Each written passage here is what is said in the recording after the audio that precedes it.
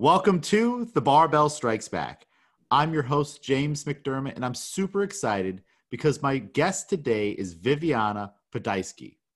Viviana is a wedding and family photographer who takes a photojournalistic approach to documenting weddings and the sport of weightlifting through her current company, Everyday Lifters. Viviana, how are you doing?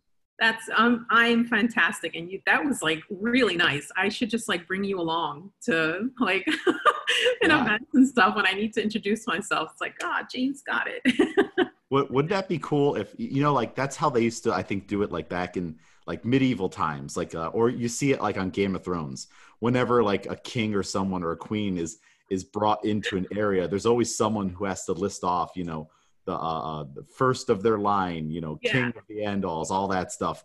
So, hey, that would be kind of a cool thing to do for I think professional athletes and definitely people in the community should have that. I agree. You ever look into like doing announcing, like at weightlifting, like big? No, I haven't looked into that. I think the closest I've been to that kind of a role was managing the cards in Warwick. Okay. That was a couple years ago in Warwick. That was actually in the old facility. They've moved facilities. Ryan was telling me, but yeah, so that's the closest I've got. So I think it'd be fun to do that. You have the voice for it, so. Oh, well, thank you. Yeah, I've done some things for like CrossFit events, just like announcing what an event is and going over the rules. But I think it'd be cool to like just like call the action. Yeah. Maybe I'll have to put it out there, but I mean, the world has to open up first in order for that to happen. So we'll see. Or at least New York has to open up for that to happen. That is true. That is true. So what I really want to talk about and get down here to, Viviana, is all about you. Like we've run into each other at different weightlifting meets. Normally, I'm coaching, so I'm super busy. You're running around taking photos, so you're super busy. And for anyone who doesn't know, like, you're literally everywhere at a meet. I don't know how you do it.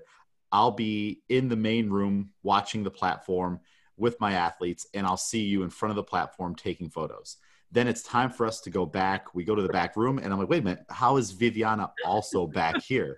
Then I look up into the scaffolding and in the rafters, and you're hanging down Batman style, taking photos. And I was like, I don't know how she's literally everywhere where I turn and look, but somehow you make it happen at these events. So it's super cool. So I want to get into all of that. And I want to start with photography. So what's your background with photography? What drew you into this profession? Why are you passionate about it? Let's talk and start there. Okay. Wow. So I went, short story, in younger years, went to college. I tried to major in arts. My parents were like, you're not going to be a starving artist. No art degree for you. Find something else. So I let that go, became a teacher, super passionate about it. But all along the way, I had my first camera was a film camera. I always painted, I drew. And then I was a teacher for 12 years, and I still did photography, but it was more of like a hobby, and just photographed my family, things like that. Had a major hiccup in my career because I was totally burnt out. Right around the same time, I had picked up the sport of weightlifting, and I decided to kind of further pursue, like I took a couple of photos for Danny at the gym, just like as for fun. And I'm like, you know what, this is kind of neat. I want to be able to kind of take some photos of my teammates, but not necessarily on the platform. I want to take them, like really focus on them warming up, because I don't think that's really like, you don't get to see that side a whole lot. And then I ended up selling my triathlon bike, bought my first digital camera. Things at work got even worse. And so my husband said to me, why don't you focus all your energy into photographing these athletes? Because it seems like you're having a lot of fun. And then before I knew it, Lifting Life saw my work. I went to an event and I'm like, oh, I'm really doing this. Everyday Lifters, the Instagram account, was an accident. I had created the account and no one was supposed to know about it. I accidentally linked it to my Facebook page, and then the messages started coming in like, what is this thing that you're doing with Everyday Lifters? I'm like, I'm not really sure, but I'm doing it. And then here we are. That's super cool. And you mentioned Danny. That's Danny Casey. He was on the podcast, episode 2. So Oh, right okay. in the beginning, I had him on months ago, and that's awesome that you're from his gym and one of his athletes. What made you come up with the name Everyday Lifters? Like what sparked that? So the whole idea was when I first started, I first started the Instagram account. I wanted to tell stories of the average person, the average mom and dad, the average student that they go and they decide to pick up the sport of weightlifting, or they decide to pick up some sort of lifting sport, and just kind of tell their stories. So that was where Everyday Lifters, that was sort of like the foundation. Like, okay, I'm going to go. And I did that for about a year. I went around and I got to know people, and people that weren't famous, like within the weightlifting community. It was just folks that I wanted to talk to and ask them about like why they set time aside to train, even though they know they're never going to go to nationals or they're never going to go to worlds. And that's really how I wanted to keep the company and really keep, like my social media accounts and my pictures was really meant to provide a quality service, but for people that are just like your average folks. The Everyday Lifter. And Yeah. that's pretty cool. I feel like we have a similar mindset on the projects that we're doing and pursuing. That's kind of how I feel about the podcast. I just wanted to get people from my local community on, just like you and Danny and others, and lifters that I know that you wouldn't necessarily see like on Hook Grip or some other big podcast or big production, because everyone has an amazing story. And you said that you wanted to tell their story, the everyday lifter. Is that where the photojournalistic part comes into play? Like what is photojournalism, and how do you implement that into weightlifting? So when I get hired for an event, I want to make sure that I can document everything that happens from the very beginning to the end. And that means everything that's like really good and all the ugly. So the missed lifts, the crying, the, being embarrassed, the coach being really nervous because their athlete's about to go on and they just missed both of their snatches and they may possibly bomb out and they've spent this money and, to go out to a competition, everything. So everything is documented from beginning to end. Oh, I know that. Viviana, do you see all these gray hairs right here? That's all coaching. Yeah, and I being get in to that see, situation. you guys definitely do a whole lot of sweating there. So I that's really because the feedback that I get from weightlifters after they see their photos is like, it's like, wow, I can really remember everything that happened on this day.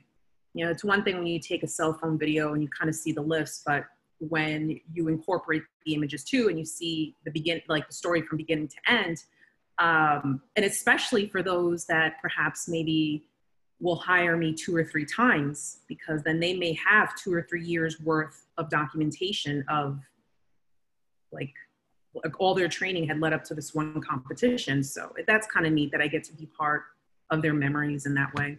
And that's super cool that someone could have all of that documented and look back, because when you're in the back room warming up, you're focused on just the task at hand. Yep. Your coach is focusing on you. Yep.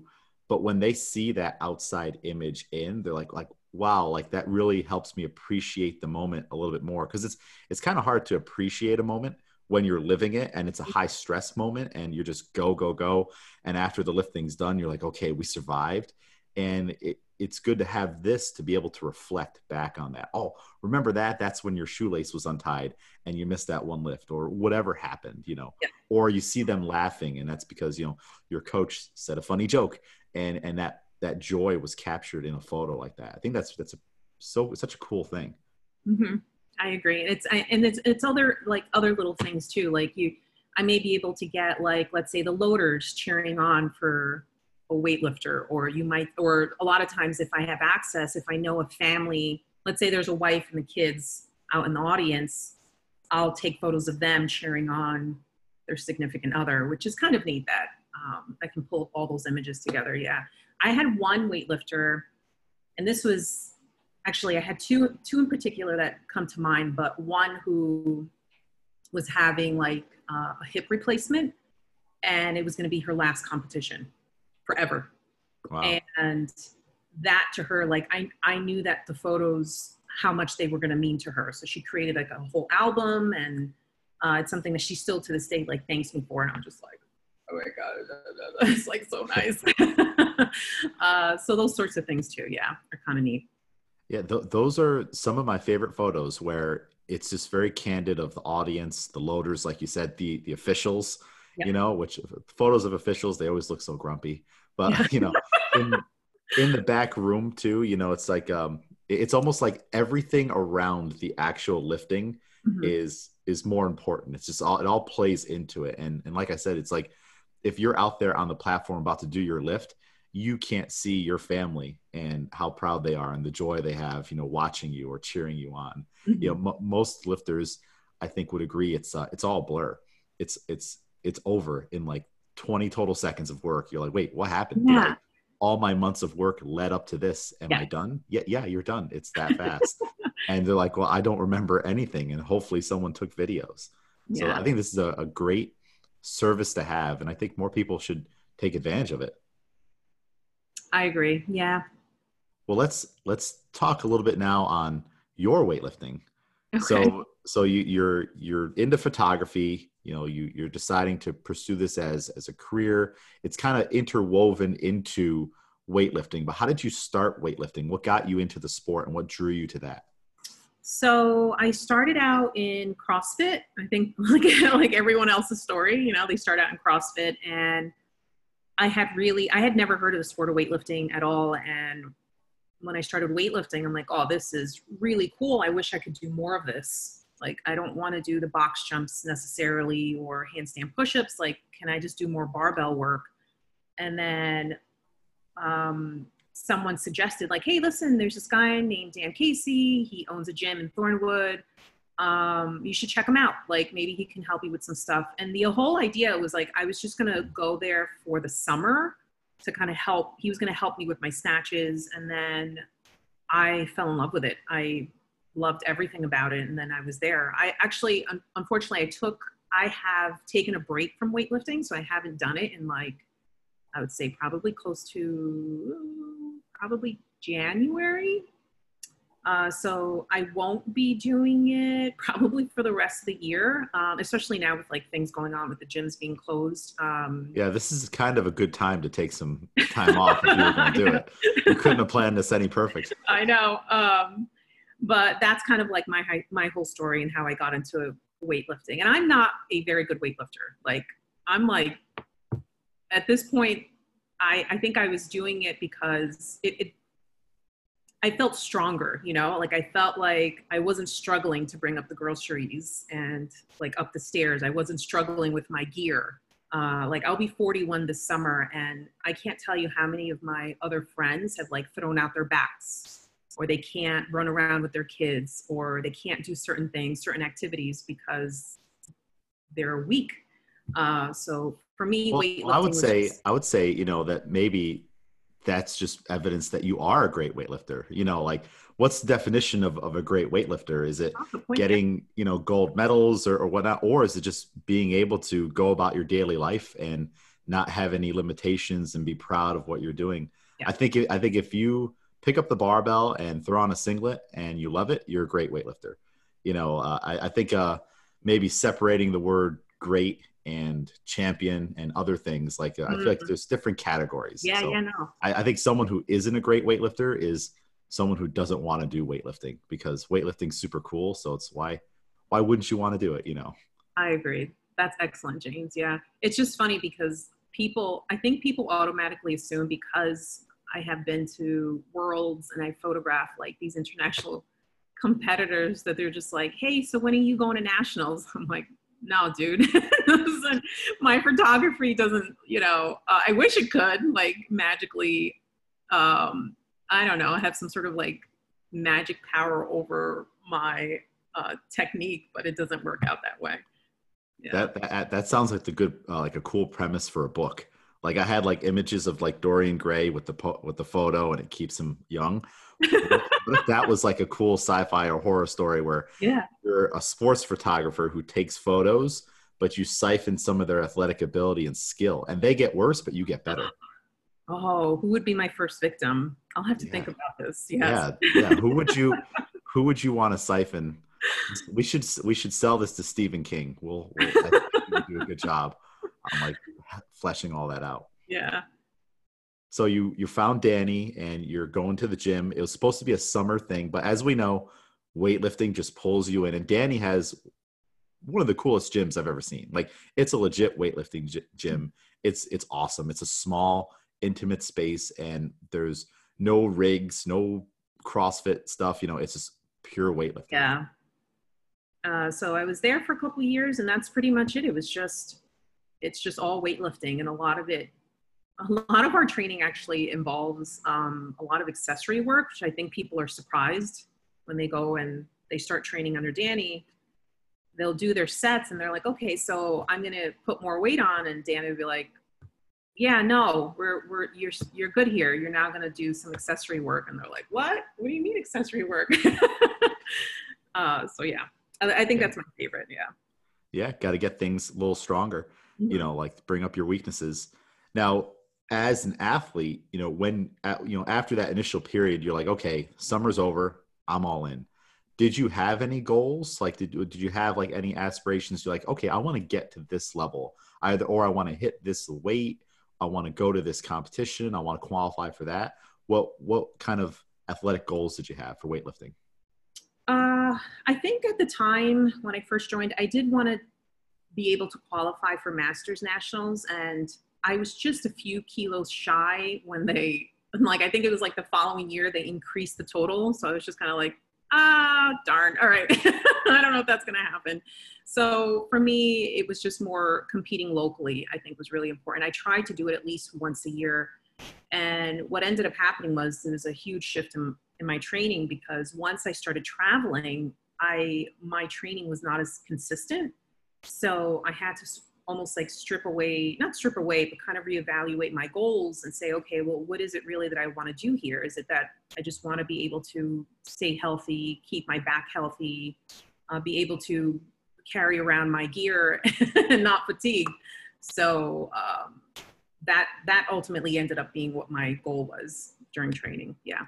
Yeah. And I imagine, if you're doing a full wedding, a full day of photography, carrying around the bag and also just holding the camera in your hands, like the camera doesn't weigh that much, but it's like, okay, try to hold on to it for a couple hours in the same, your arms elevated and looking through a lens, and just that repetitive motion of clicking, to take the photo.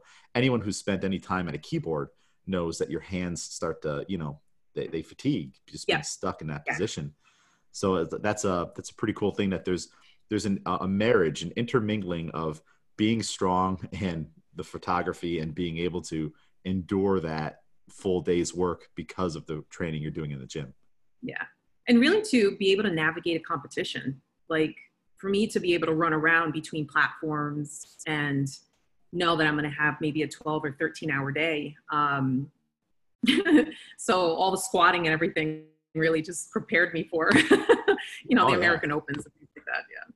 Yeah, I mean, like I'll see photographers, or I'll see you, and you're in a lunge position, you're in a squat position, you're sitting on the floor, you're standing, or you have like the coach's lean, when coaches, or you're like trying to get different angles for photography. How do you manage and plan out where you're going to go at a meet? Let's say we're at the AO, and there's several platforms in the back. There's tons of them.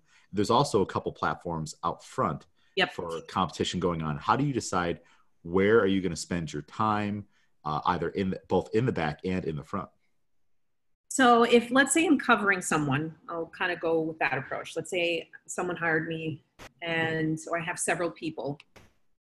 I watch their warm-ups, and if their warm-ups are not like, they're like sketchy, like this may not go well on the platform, then I will be at a distance for their snatches. Because I mean, I don't know about you, but I know like for me, when competing the snatches, I feel like I need to get through them in order to feel like I can breathe for a minute. Like, okay, it's going to be fine. I'm not going to bomb out.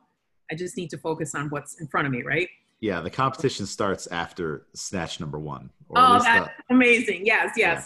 So if I start to see that a a weightlifter is like really nervous, I'll kind of set myself really back and really make sure that I try to grab at least some front photos of them completing their snatches, because if all goes really bad, then at least they have a couple of photos of them completing their first or second snatch. If their warm-ups look good, then I may take more of an artistic approach and start doing photos like like me laying down on the floor, or photos of them from the back. So it just really depends on the weightlifter and how they're doing. If I'm in the warm-up area and I'm taking photos of them and they're just like pale white, then I'll know to kind of scale back a little bit and maybe not cover a whole lot. So it just depends on who I'm covering for the day. Yeah. Do you interact with them at all? Like, let's say if I hired you and you're going to follow me, obviously I know, okay. And actually I feel like that would add a little bit of extra pressure too. Like, all right, I'm going to warm up. I'm going to get ready for my lifts. I'm going to be talking to my coach, but I also know that Viviana is floating around and she's watching the whole time. So I have this another set of eyes on me when it already feels like everyone's eyes are on you, right? Whenever you're warming up or you go out, you feel like you're the center of the universe. So do you ever interact with the athlete or anything like that? If they're looking for me, I'll introduce myself and then I just sort of disappear into the crowd. If they're not looking for me, I'll introduce myself after when they start their warm-ups or after they're done with their snatches. Then I'll introduce myself. That's pretty cool. Like I feel like you should have like a paparazzi TMZ option where it's like I can hire you, but we've never met before, and you're going to be as secretive as possible, and then have all these candid photos and whatnot. Because that's kind of what it sounds like. Yeah. You know, unless I'm looking for you, and then now I know the deal. I feel like I wouldn't want to know. I feel like it'd be cooler to have it be the other way. Yeah, I would prefer. I like it better when people don't know, because what ends up happening is when they do know and I'm there, and it happens every so often, then you kind of have people that are friends that join in the pictures. You know, they're like giving the thumbs up. It doesn't feel as candid as like how a training would how a warm-up would really go, and it kind of it disrupts the flow a little bit of the images. But yeah, you don't want like Instagram photos, you know, of like everyone posing. Yes. You want people to be in the moment and to be able to feel the moment through the photo because of the emotions and what they're doing. Exactly. None of this, like, you know, like no peace signs or anything like that. Now, in being at a competition, you've been on both ends of the coin. You've been on the platform. You have been on the other side of the camera. What is it like being behind the camera for a really, really big lift versus being the one who's going to be doing a big lift? You know, it's a big lift for you. Does it feel the same? You know, because you're probably very invested in your client's lift right now. You want them to do well. The emotion's high in the room. You can feel that. What's it like being on both sides of the coin? That's an interesting question, because I'm like, weightlifter Viv is very different than photographer Viv. So weightlifter Viv, when training and even like I'm at a competition, like, don't talk to me. I don't want to hear anything about your life. Don't ask me about my kids. Don't ask me about my husband. Don't nothing. Like, do not talk to me. And in a very respectful way. Like, I mean that in the most like loving way. If something shuts off in me. But then photographer Viv is more like empathetic, more like, I want you to do well. Like, I think at that moment, like when I'm a weightlifter on the platform, I'm really just thinking about, I think like I allow myself space to think about myself first. Like, I want to be able to do well, like, versus like when I'm a photographer, I am just watching out for the competitor.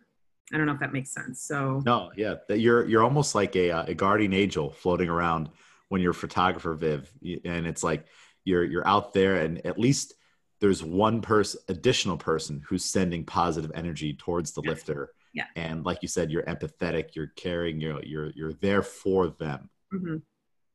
Versus cool. The weightlifter Viv is entirely different. Yeah.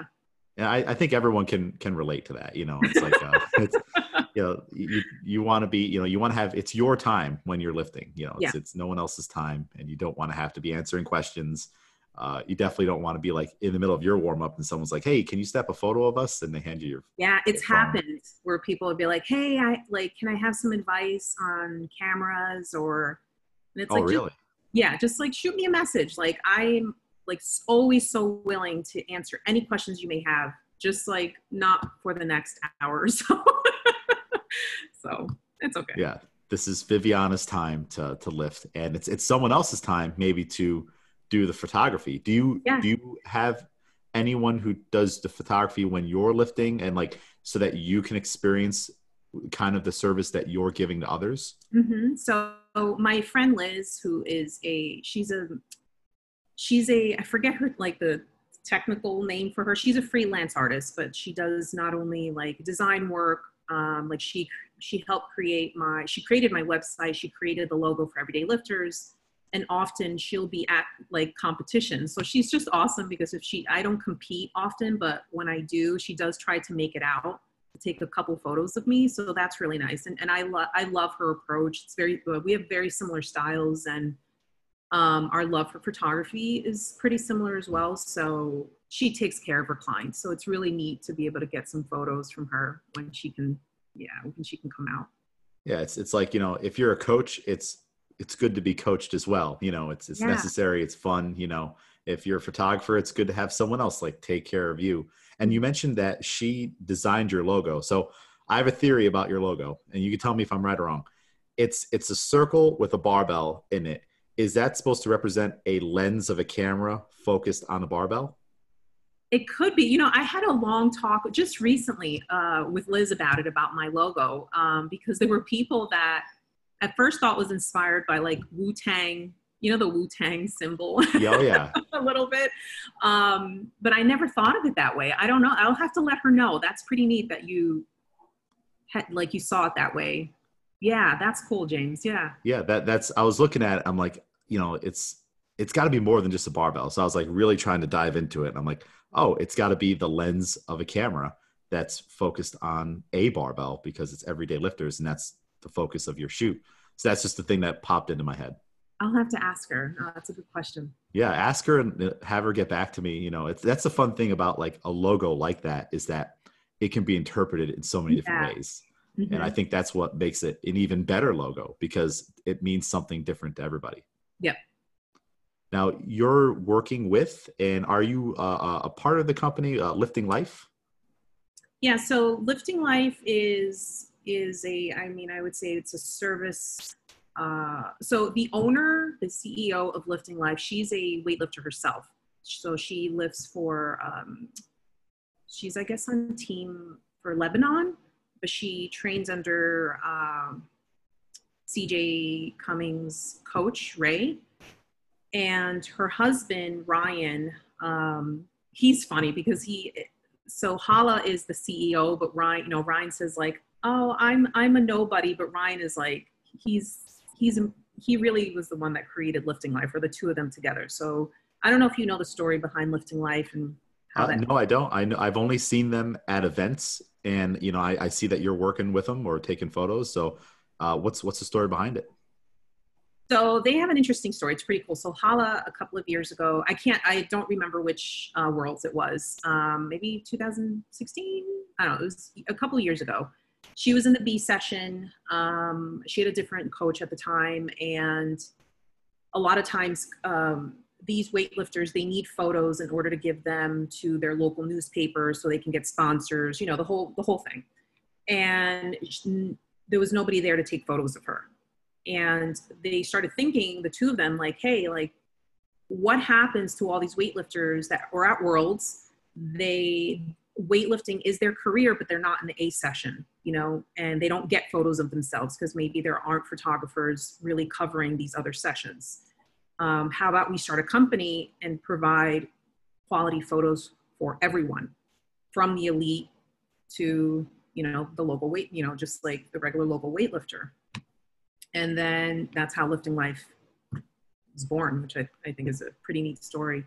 And Yeah, that's pretty cool. And the really the thing that stands out for me is the community aspect. I think it's if you share that love around, to the beginners who it's their first meet, even if it's the first international or world or national meet, all the way to the elite, it makes everyone feel a little more unified, you know, because everyone's already, that's the beauty about weightlifting. Everyone is already going through the same things. The weight on the bar might be different, but what's heavy for you is not heavy for me, but what's heavy for me, it's like we both understand what heavy feels like and what it's like to miss a lift or to make a lift. So I feel like that's so cool that everyone gets to be involved. Because I know for years, people would see photos or like videos of hook grip and probably think to themselves, it'd be so cool if I could have a slow-mo video or if I could have this, but I'll never get one, you know, because why would the camera be on me? And now a company like Lifting Life and yourself are putting the camera on everyone. And that's just the coolest thing ever. Yeah. So that's one of the things that I really love about the company, and Ryan and Hala are just awesome people. So pretty much what happened, I went to when American Open was just like American Open, when it wasn't broken up, it wasn't the series. I went to a competition. Andy, who I guess he's like the manager of Lifting Life. He's really, I don't know if you've ever seen or met Andy from Lifting Life. He's like this tall dude, and he's also running around always with a camera. I haven't met anyone from the organization. The only person I've met is just you. Oh, okay. So Andy was like, hey, you know, like, are you here with a company? And I'm like, yeah, I'm here with Everyday Lifters. You know, and I wasn't sure really what I was doing there, but I knew that I just needed to experience just a different type of event that wasn't local. And he's like, hey, let's look at your work. And he saw it and he's like, do you want to come on as a photographer? We're going to try out these like VIP personal photographer things. And I'm like, all right, sure. And then before I knew it, I was going out to these events. And that was it. Yeah. Very cool. Now, you know, so were you able just to go to the AO, you got your camera, you've already got your credentials because you're an athlete. So does that mean you can just walk around and take photos free reign? Like how does anyone decide to do that? So something like the American Open, anyone can apply for media credentials like that. That's how I was able to get a little tag. Okay. And for Worlds, it's different. Yeah. There's like a whole thing of like different types of levels and credentials and whatever. But for something like the American Open, anyone can apply for a media credential and you just have it and then you can walk around. But I think where it gets a little weird is that you may have, like, let's say a newer photographer who may not know the officials. They may not know the people that are kind of working, and they're in a bad spot. Maybe they set themselves up right in front of right behind the center judge, or they set themselves up in a place where they shouldn't be. And that's where it gets a little sketchy. Yeah. I feel like that could be dicey too. If you're not someone who is like fluent with like the etiquette at a meet, you know, you're walking in front of platforms when someone's doing a big warm up, things like that, seems like it would be a problem. Exactly. So you're there with Lifting Life and you're going to all these events and you're still with them. What are you guys kind of doing now in the downtime, since there aren't really meets going on and there's just online meets? How are you guys going back and doing archived photos, you know, for promotion? What's kind of going on now? For lifting, I actually honestly don't know. I haven't talked to Andy probably in about 2 months or so. From my understanding, if there's anything really, because Andy lives in Florida, so if there's any sort of local competition, he'll be there as Lifting Life. So he'll just be like there himself, and as like one person is Lifting Life. Maybe he will hire any local photographers. But as far as later on, like the American Open final, because I know in December I think they've combined them all, right? Like I think US they're going to do youth nationals, and then senior. Yeah. Yep. Okay. Yes. Yeah. The only thing that's not included is masters. Okay.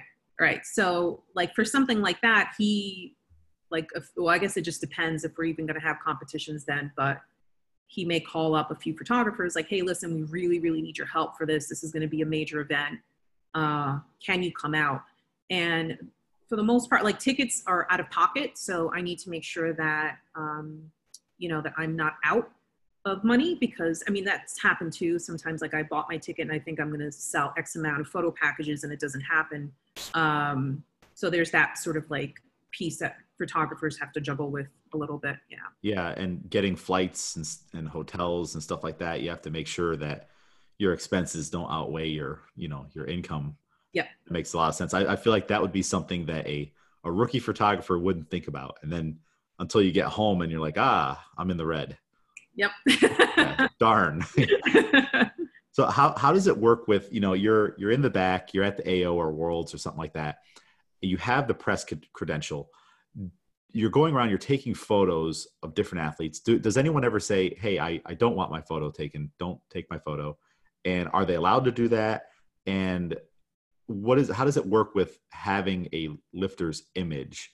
And then, let's say you take a photo of CJ Cummings. Okay. And you post it on your social media to promote XYZ or just to show it off. How does all of that work? Okay, so there's a couple questions here. I'm going to just write down so I don't forget. So I'll give you a story with, Lydia Valentin. Yep. Spain, right? Yep. So 2017 Worlds, what was it? Like ESPN Sports covered it. I don't know. There was like these big cameras there and they were all up in her face, James. Like she was trying to warm up. And she did the whole heart thing, like, okay, this is what you want. You want me to like do the heart thing. And they kept asking like, okay, do it again, Lydia, do it again. And finally she was like, no, like she positioned herself on the platform and made it very well known with her body language that like, I don't want you anywhere near me. And this is not, this is really for the cameramen. So for something like Worlds, I will bring the longest lens possible and take photos from afar. Okay. I won't get close to the weightlifters because when you're going to Worlds, this is their job. Like if they don't do well, they will not get paid and earn, make a living. So I have to be very respectful of that. If I'm photographing, if I'm just kind of like freely covering, let's say the American Open, it kind of goes back to like, I'm allowed to photograph anyone there because I believe when they sign up, when they register, if I'm not mistaken, I think there's something that you sign that says there is a possibility your photo may be taken at some point. So I've never had anyone say to me like, hey, don't take my photo. But again, I am respectful of like people's spaces. If they look like they're freaking out, then yeah, like, maybe I won't take their photos. And then as far as usage of photos, I won't use any of the photos for commercial purposes. And I try my best to protect all the athletes. If I see that a company's grabbed to my photo and they've tried to use it for commercial purposes, because if they are, they really should be paying not only me, the photographer, but also the athlete that's in the photo. Really? Okay. I didn't realize that. I would have assumed that, of course, they have to compensate you, but I didn't realize that they would also have to compensate the athletes. So let's say ESPN, someone at ESPN Googles, CJ Cummings, and they find your photo. It's an awesome photo. They put it on TV or wherever. They'd have to compensate both of you. Yeah, they wouldn't necessarily, because what ends up happening is, for the most part, an athlete will say, let's say a company, ESPN is different because I think it's like editorial. I think it falls under that versus someone saying, I'm going to use this photo to sell my shirts. Okay. And they're making a profit from using this person's picture. So I had like a weightlifting shoe company use CJ Cummings photos to try to sell their shoes. I had a small shirt company that tried to use Alex Smith's photos for something that they were promoting. So if it's used for commercial usage, then the athlete has the right to be like, hey, you need to pay up. So that makes sense. And it's fair. There used to be the Wild West of the internet back in the day with photos and not crediting. And when Google, first started to get big, you would just Google photos and you would pull one and you would use it, but now there's stock art and there's all kinds of copyright laws and protection, and rightfully so, because, someone had to do, like, you had to work 14 hours running around with that camera and all the training that led up to it to take that photo. Someone should be fair and credit you and give you what you deserve.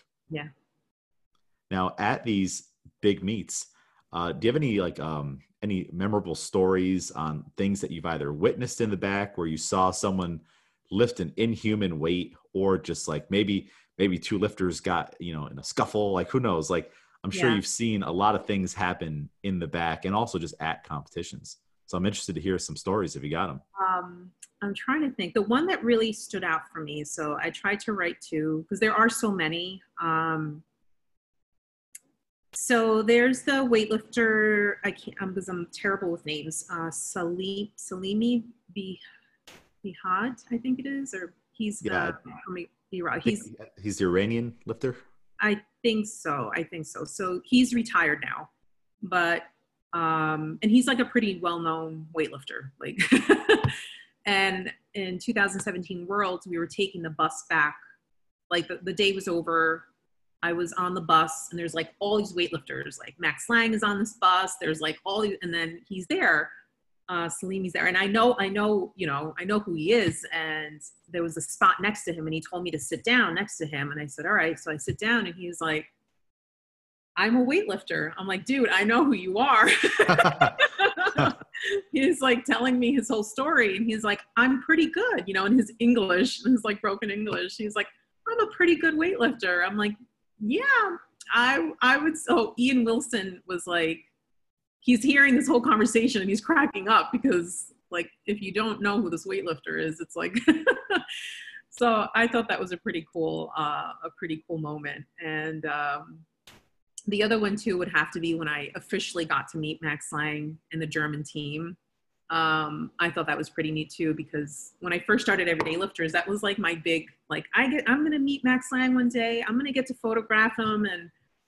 And then the day came, and I was very like public about that on Instagram stories. So, but I would make jokes like, when I meet him, I'm going to give him a piggyback ride and all this stuff. And then the day came that I was going to meet him. I'm like, holy shit, Viv, this is really happening. Like, this is going to really happen. He remembered me. And so here was the German team, like, oh, here's the American. I'm like, oh my gosh, they all know who I am. Is that because you tagged him on Instagram, so he probably saw those stories? James, like a stalker, Really? a stalker. I was just like, yeah, I'm going to meet, but who, you say these things and you don't really think it's going to happen. And then I guess I put it out there in the universe, and then, he actually sent Danny and I a shirt and like a signed autograph, like a photo, which was like the nicest thing. But those are sort of like the big top story, like the big sort of stories that stick out in my head. I'm sure there's others. Well, that's pretty cool that Max Lang was so, just so cool about it and willing to be a part of the experience. I'm sure everyone has a little moment like that. You don't realize, like how small of a population is actually on social media versus probably who's not. And so it kind of feels like social media is just as big as the world is big. But really it's not. So if you tag someone, they might see it. I've tagged a couple people on this podcast, and then they liked it. And I was like, whoa, that's pretty cool. They liked it, and they just happened to be, what they were probably doing? They were probably just laying in bed. They should be going to sleep, but they're surfing through Instagram like we all do. And they saw they were tagged. They saw it, gave it a quick like, and then they moved on. That was probably it. And you don't realize that happens. Yeah, I think that's exactly it. Yeah. What would you say that was the most starstruck you were when meeting someone in the weightlifting community? I would say yes. I probably Max Lang, just because like, I don't know, because there was like this ongoing joke, like, Viv, you're going to meet him one day. And I'm like, I totally am. And then the day came, I'm like, all right, what do I do now? So they're just like really nice people. I've become friendly with folks from the German team. And so when I saw them again in Ashgabat, Turkmenistan, it was just really nice to see familiar faces. So like they walked in, like when I arrived and I was in the training hall my first day, they walked in and they were like, hey, what's up? I'm like, guys. Yeah.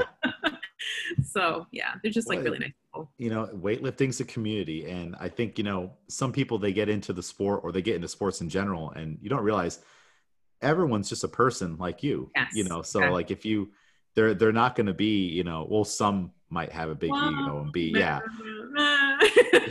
there might be some who are a little more holier than thou, but it's like, just it never hurts to say hello to someone, but like you said, be respectful if they're trying to do their job. Obviously now is not the moment. Like you can't seize the moment all the time. When Lydia's trying to do her lifts, you can't run over there and ask for a selfie. Yeah. And then if you do that, you need to be prepared to get the wrath of someone who's trying to do their job. Like imagine if you were trying to do your job and someone's trying to interrupt you, you know, Yeah. you'd be a little upset about it. Yeah. What would you say, you know, outside of that, or maybe that's the moment, has been the most special moment out of all of your travels and shooting photos of all these different people? Is there one moment that kind of stands out as like, wow, that's something I'll never forget? It's not weightlifting related, but it's because I went to a weightlifting competition. So I think Turkmenistan, Ashgabat, Turkmenistan was like will be a trip that I will always remember, and it's because of the people that I met there. So there was like, for example, there was a photographer who took a picture of me, went out, got it printed, and framed it and gave it to me before I left. There was Wow. like, yeah, and then there was a young guy who so there were a lot of volunteers there, and there were a lot of people that we had just become friendly with, but there was one guy in particular who and you have to I don't know if you know much about Turkmenistan and I don't. their situation. Okay, so I won't get into it here, but there was one kid in particular who we decided to take him out for his birthday, and we gave him a gift, and it was a lot of money. Like, you know, we gave him a gift, and he was like in complete tears. He was like, this will be a birthday that I will never forget. So it was me, the people from Lifting Life, we all just took him out and just like celebrated him. And even, you know, it's not weightlifting related, but because weightlifting has like given me all these other experiences, that was just kind of like, I don't know, a neat memory. Yeah. And so was he was working at the event, Yeah. or, okay. So he was like one of the loaders or photographer. No, he was just like someone who, because they were very strict there on who was allowed to go where. Like you couldn't breathe the wrong way because they would tell you. But we, you know, I don't know. I feel like if you're just like nice to people and respectful, they will be like that in return. So the guy who really manned because photographers were not allowed to be in a certain part on the main area, but we managed to get our way in, and we were just like really nice to the people, like, hey, we have a job to do, is this okay? And finally they were like, yeah, we totally understand. So he was just one of the people there that was just very helpful with like helping us with like where we can get groceries from, like where the bathroom. He just helped us while we were there. So before we left, he had told us that it was his birthday, and he had invited us out, and we're like, you know what, we're going to take you out. We're going to give you the biggest birthday ever. And we took him out into this dinner. So yeah. That's super cool. I mean, it's do good things for other people, treat people the right way, like you said. And it's like, you never know what little action or something you think might be a little action might be something huge to someone else. Like even just telling someone like, hey, you know, you did a good job today, or high five. Well, maybe not anymore, but you know what I mean? Like, you know, just like, you know, just the smallest of things. Cause you don't realize, like, if you tell someone, hey, good job today on whatever it is, they may not have heard someone tell them good job in several months. Yeah. So it's just, it's always good to have that in the back of your head. You know, when you say something to someone, imagine that, like, you know, like your words are weighty, you know, and you don't know what this other person's going through. So that's so cool that you guys just did that. No, I think that's it shows a lot of, you know, your character and also Lifting Life's character on like what kind of a company they are. Yeah, they are. They're just like really, that's Ryan and Hala. That's how they are. Like you should have them on the podcast. Yeah. Yeah. Yeah. I'll have to reach out to them and get their story and talk about, you know, more behind the scenes weightlifting stuff at these meets. It's pretty cool that you've been able to travel the world because of weightlifting, essentially. Like I know for myself, I never would have gone to Savannah, Georgia if I didn't have weightlifters lifting at the Howard Cohen or at Nationals. Yeah. I wouldn't have even gone to Buffalo, New York had it not been to weightlifting. I would literally just be here in Albany or just be wherever I am. And I've been able to go to so many different places in the States and Canada and whatnot because of weightlifting. And you've been able to go all over the world. How's it been experiencing that? Is it like, it's a little surreal, like, hey, I'm going to Turkmenistan. When would I ever decide to do that? And what's been your favorite place to go to? It's definitely surreal, James, and it's something that I'm so grateful for every day because, really, my imagination is limited to what my experience is in life, right? So if I can experience more, then that's awesome because that means just like, oh, there's a whole new future me, like later on, 10 years from now, like ready to do even much bigger things and help more people. So yeah, definitely on the flight to because Turkmenistan, that was a long flight. That was a really long flight. Oh, I can imagine. Yeah, on my way there, I'm like, this is really happening. I can't believe this is really happening. But I think and I haven't been to like, there's other places I want to visit, like Spain, and I'm trying to think. There was like another country too that I wanted to go to, but I've been to Ashgabat and I've been to Germany, but Germany is a place that will always like hold a special place in my heart. I love Germany. Any travel advice for people who are all of a sudden embarking on going all over the world? I'm sure you had to learn a lot of ins and outs on both the travel and then when you get to these countries. Like I've only been to Canada. That's and I've been to Puerto Rico. That's as far as my travel has gone with weightlifting. Any advice when you're going to Turkmenistan or Germany and you've never done this before and you're doing it because your sport is pulling you out of your comfort zone? So it depends. Like if you're a photographer and you're traveling, my advice to a photographer would be entirely different than, let's say, you would be going for pleasure. Because when I'm going as a photographer, I have to be careful of how much I pack. So for like a trip like Ashgabat, I brought with me bare minimum clothes and I did my laundry by hand. So I would have extra room for my cameras, versus if I had just went for fun, Yeah, it wouldn't be like that. I think that's good advice for an athlete too. Like I know I learned the hard way. If I'm going to a weightlifting event, I could buy a t-shirt there. Like, Yeah. why am I packing so much clothes? And I already know I'm probably going to buy a t-shirt. The likelihood is high. Mm-hmm. So now if I bring all this extra clothes and then I buy these extra clothes at the event, now I have to stuff it all in my bag somehow. Yeah. So I guess I've never lost a bag, but I guess my advice would be that anything you're okay with losing, check that in, and anything that you cannot be without, make sure you have it on carry-on. Yeah, I could imagine that would be terrifying. Like you get to Germany and they're like, Miss, your camera didn't come in. Hello? Yeah. It will be delayed by 5 weeks, Yeah. Like, what do you do then? I guess you have to go and buy a new camera, like out there in Germany.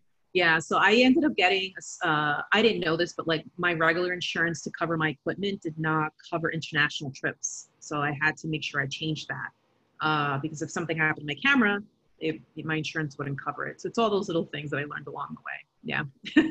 Contact the insurance agency and let them know. Yep. Yeah, and that's something that I never would have thought about. I would have just got on, although I try to travel with just one bag. So I would have tried just to do it with everything, not checking everything, because I've had bad experiences with checking bags. And I hope to never have to do it again, but we'll see what new regulations there are. Any advice as a professional, in taking photos and documenting events, if people take their own photos, of course there's the Instagrammy photos, but you have maybe the mom or dad or someone who wants to take photos of their kids. Where do people go wrong in trying to take photos of their loved ones at a sporting event? And also, what are your thoughts on things like filters, the Instagram filters, things like that? So I think anybody who's like a parent or let's say, because I've seen this too, let's say there's a team that's gone out, they go out American Open and they may have like a hobbyist photographer who's on the team and they're looking to just grab some photos, but they don't want to spend a whole lot of money on a bunch of photo packages. I guess my advice would be instead of investing in very expensive equipment that you may not end up using later on, rent your gear. So if you're a mom or a dad and you just want some quality photos, rent the gear and call it a day. you know, so you're not sitting on like a $3,000 camera that you're never going to use every function that it has. I mean, that's just my opinion on it. And then, No, that's a good idea, you know, because I mean, you might buy a camera and not understand, like you said, the vast majority of what it can do, and you're just pointing and clicking. It's like yeah, you probably didn't need that camera, you know. yeah. I mean, my whole thing for peace of mind, I'd rather, you know, it's just, you could end up hiring the person, because I've had that happen too. Like I've heard of people saying like, hey, I went back and I tried to export my images and they're just like all really crappy. And it ends up being more work for them, especially if you're not, because I think people think like photography is just picking up a camera and shooting, but there's so much, there's so much more involved. And as far as filters, you know, this is like a weird thing. It depends on the photographer you ask. So if someone takes my photo and I've given them permission to use it because they're writing a piece, I don't know, then no, you cannot apply any filters on my images. But if you've purchased a photo package from me, you can do whatever you want with your images. They're yours. So it kind of just depends on the situation and whether you own it or not. Now, are you 100% digital? Do you do any, you know, like film and developing and going into a dark room, anything like that? No, all digital. So all digital. Is there any benefit to doing it the old fashioned way?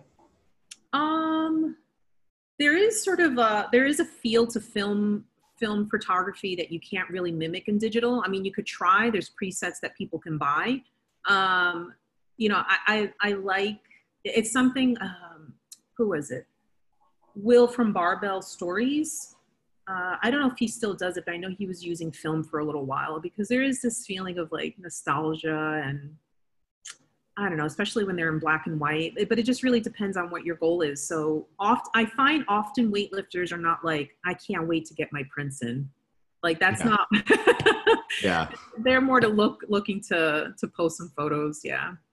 Especially in the digital world.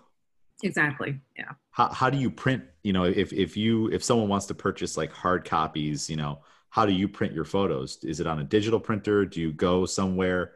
Like I know for me, if I had to take a guess, like maybe I shot some photos on a camera that I had, I would be heading over to CVS and getting it developed. That's probably not the good way, right? Oh, no CVS. Although, you know, sometimes like I've done CVS photos if it's just like a couple pictures of my kids, but like if you order through Lifting Life, I don't know who they use for their printing, or I think they may actually do their own printing. When people order through me, I use a specific printing lab because I like the way that their colors come out versus like, I don't know, other printing labs. Yeah, there's probably just a difference in quality. I imagine CVS is more like lower quality. Like it still looks good, but it's still mass production and it has to be done in a pinch kind of deal. Yeah.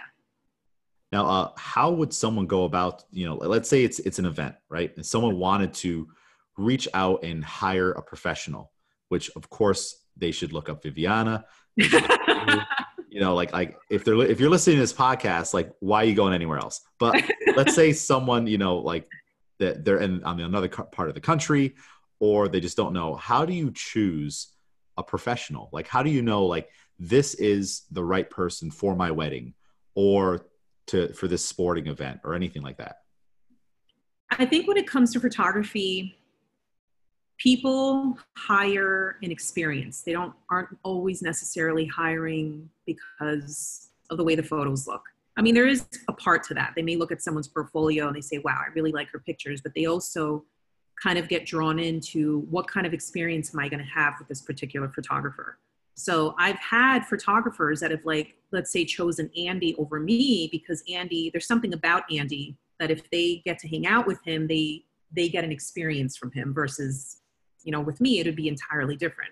Or even with wedding photographers. So like the kind of wedding photographer I am is going to be different because I'm sort of like bubbly and sort of silly and we joke around, and that they're buying an experience versus like, you know, another photographer who may be more serious and they're all about like formal posing. So it just depends. I would say before you hire anyone to make sure that you like them. Yeah. Yeah. Spend some time with them, you know, have a conversation, maybe do a podcast, do an hour-long podcast, really get to know them, or listen to this podcast and be like, you know what, I'm going to hire you. Very cool. I think that's great advice. I mean, I've met, many an amateur photographer out there, and they say they do weddings, and it's like, but why wouldn't I hire a quote unquote professional versus an amateur? I'm not sure if there's a reason behind it, or what the difference between a professional and amateur is. What do you think about that? It's so funny you said that, because that was a big question that was on my Instagram stories recently, because it was a lot of like, I don't know, people were very passionate about this, like, but this is a professional, but this is what an amateur. So at the end of the day, a professional photographer accepts responsibility for what happens. So that's the way that I see it. So like, if you're an amateur, you're probably not doing contracts. You're probably doing it for a friend. And if everything goes to crap, you're kind of like, oh, well, okay, sorry. Versus a professional, you accept full responsibility for, the quality of service, for what the end product. Yeah. I feel like if you're an amateur, you have the tool or the defense mechanism of saying, well, I'm not a professional. And you hold up your hands and then it's like, well, then why did we hire you in the first place? Yeah. And it's almost like you're kind of out there hustling a little bit, I imagine there's a decent amount of that going on. And the way you described it, it kind of sounds like with coaching or training, it's like, well, who is a professional, and who are you going to see? And is this the right person? Like, there's probably a lot of industries that share a similar experience like that. Yeah, I agree. Yeah. There were a few people who messaged me on Instagram saying, like, oh, like I could see this with like weightlifting coaches. I could see this like with electricians. Like I could totally see this going on in, whatever industry. Yeah. Well, that's good that you're talking about it. I feel like it's a conversation that it shouldn't offend anyone. And I feel like maybe the people who are being offended are the culprits, the ones who are causing the problem. Anyways, like, you're the guy who just has a camera and like, yeah, I'll film your kid's soccer game. And all of them are like of feet or the grass or a squirrel you saw, and not really capturing what they wanted you to capture. And I feel like someone like you has a more intimate knowledge of like what a photo should be and what should be pulled out of a photo. Like, if the photo should carry weight and emotion with it versus just being just like, I guess, something like like we said earlier, just an Instagram selfie or a peace sign or something like that. Two different animals. Yeah, entirely. Now, through your whole experience with photography and weightlifting, I'm sure you've learned some big life lessons, or just lessons in general along the way, that you use to kind of mold, your approach to life and how you do everything. What are some of those lessons that you've pulled through this whole experience? Ooh, that's a good one, James. Oh, life lessons. I think for me in this season in my life is, as a photographer, is to have no regrets. And when I say that is like, there were in the very beginning of my career as a weightlifting photographer, there were times that I was hesitant on showing my work. I lacked the confidence. I did not give myself a whole lot of like leeway. I felt like I needed to be a certain way when it came to weightlifting photography. And nothing bad, but I've had folks tell me like, oh, but you're just a soccer mom with a camera, or like, oh, why don't you do it more like how Hook Grip or All Things Gym do it? You'll be more successful. So that was a little tough for me in the very beginning, because I felt like I needed to do things a certain way. So I think life lesson for me is that I have become more comfortable with my voice, and I have less regrets. So yeah. Yeah, it would be if you were just like Hook Grip and the next person was just like Hook Grip and All Things Gym was just like Hook Grip, it'd be totally boring. You know, like there's everything is so diverse and so multidimensional. Like, why not see things from different perspectives? That sounds like the worst advice you could possibly give someone. Like, why not be just like that? And I like how, it just shows again, how just you're a strong person, you know, like you're a great weightlifter, a very talented photographer, and a strong person because, you know, there's going to be naysayers all the time who are like, oh, well, you're just this. They're just going to instantly classify you. You're just a house mom with a camera. And it's like, no, I have a dream. And actually, I have courage by holding this camera to do it right now. And then like, I think what never happens probably is when someone says that to someone, the person who's being told that they can't do something doesn't flip it around on the other person and says, you know, like, no, I'm actually strong because I'm doing something and I'm pursuing it slowly. It's going to take time that I want to do. What are you too afraid to do right now that you would wish that you were doing? Because that person's probably just projecting on you, right? They're afraid to do something. Yeah. They see you free, you know, like you might be at a soccer game with your kids or something, taking photos, and they're projecting on you because they're terrified to take the leap. Oh yeah. Yeah. That's a big thing. Like it's, I mean, I was supposed to, right? Like have like my life figured out at a certain age. Like that's what we're told. Right. And then here I was like, oh yeah, that degree that I got in education. Yeah. I'm just not going to do it anymore. I'm going to become a photographer now. And that terrified people, James. That like, I don't know what it was, but it's not like it was affecting them directly in any kind of way, but people were like freaking out. Yeah. Yeah. True. That they kind of can't comprehend it. It's like, all right, if you got a psychology degree or whatever, but then you decide, you know, like 5 years into it, it's really not for you. You're not enjoying it. You only have one life, right? Yes. If you'd rather work at a zoo because you love animals and you're like, you know what, like at least I have that foundation of an education that helps with most places, but I'd really rather feed the animals all day. And that's when I wake up, I don't feel like I'm going to work. I feel like I'm just doing something that I love to do. Then I feel like, why not? You know, and there's never a time limit on when you can change. That's right. There's just one life right here. Hi, just one life. Yeah. Yeah, that's it. What sounds terrifying to me is someone who would just endure for just because they think it's what they're supposed to do. When in reality, no one else really cares, right? Like if you got like a degree in engineering, but you would rather serve ice cream and make ice cream, and you'd probably make pretty good ice cream because you have that engineering background. Like engineers are very talented people. They know how things work. So they could probably figure it out. It's like, serve the ice cream, you know, like it's not worth it to do something you don't want to do. Yeah. Be a weightlifter, be a photographer. Yeah. Yeah. True. Awesome. Well, Viviana, this has been such a great conversation. I'm glad I finally had a chance to sit down and learn your story and just your thoughts on weightlifting and the world and photography. Any last comments that you want to leave the listener with? Any last words of wisdom, anything like that? Oh gosh, I don't know. Just like, I don't know, keep lifting. I think that's pretty solid advice, right? Yeah. Squat regularly. I don't know. No, I think that's perfect advice. It's perfect advice for this show.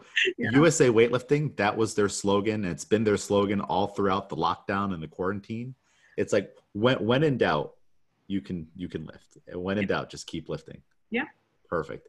Well, Viviana, where can people follow you? Where can they find all of your work, your services? I know you have a couple Instagram channels, so like tell everyone everything. Okay, wow. So for weightlifting, it's at everyday_lifters. And then for my weightlifting work, it's at Viviana Podhaiski. There are a couple fake accounts floating around with my name, really? Which is very bizarre. Yeah.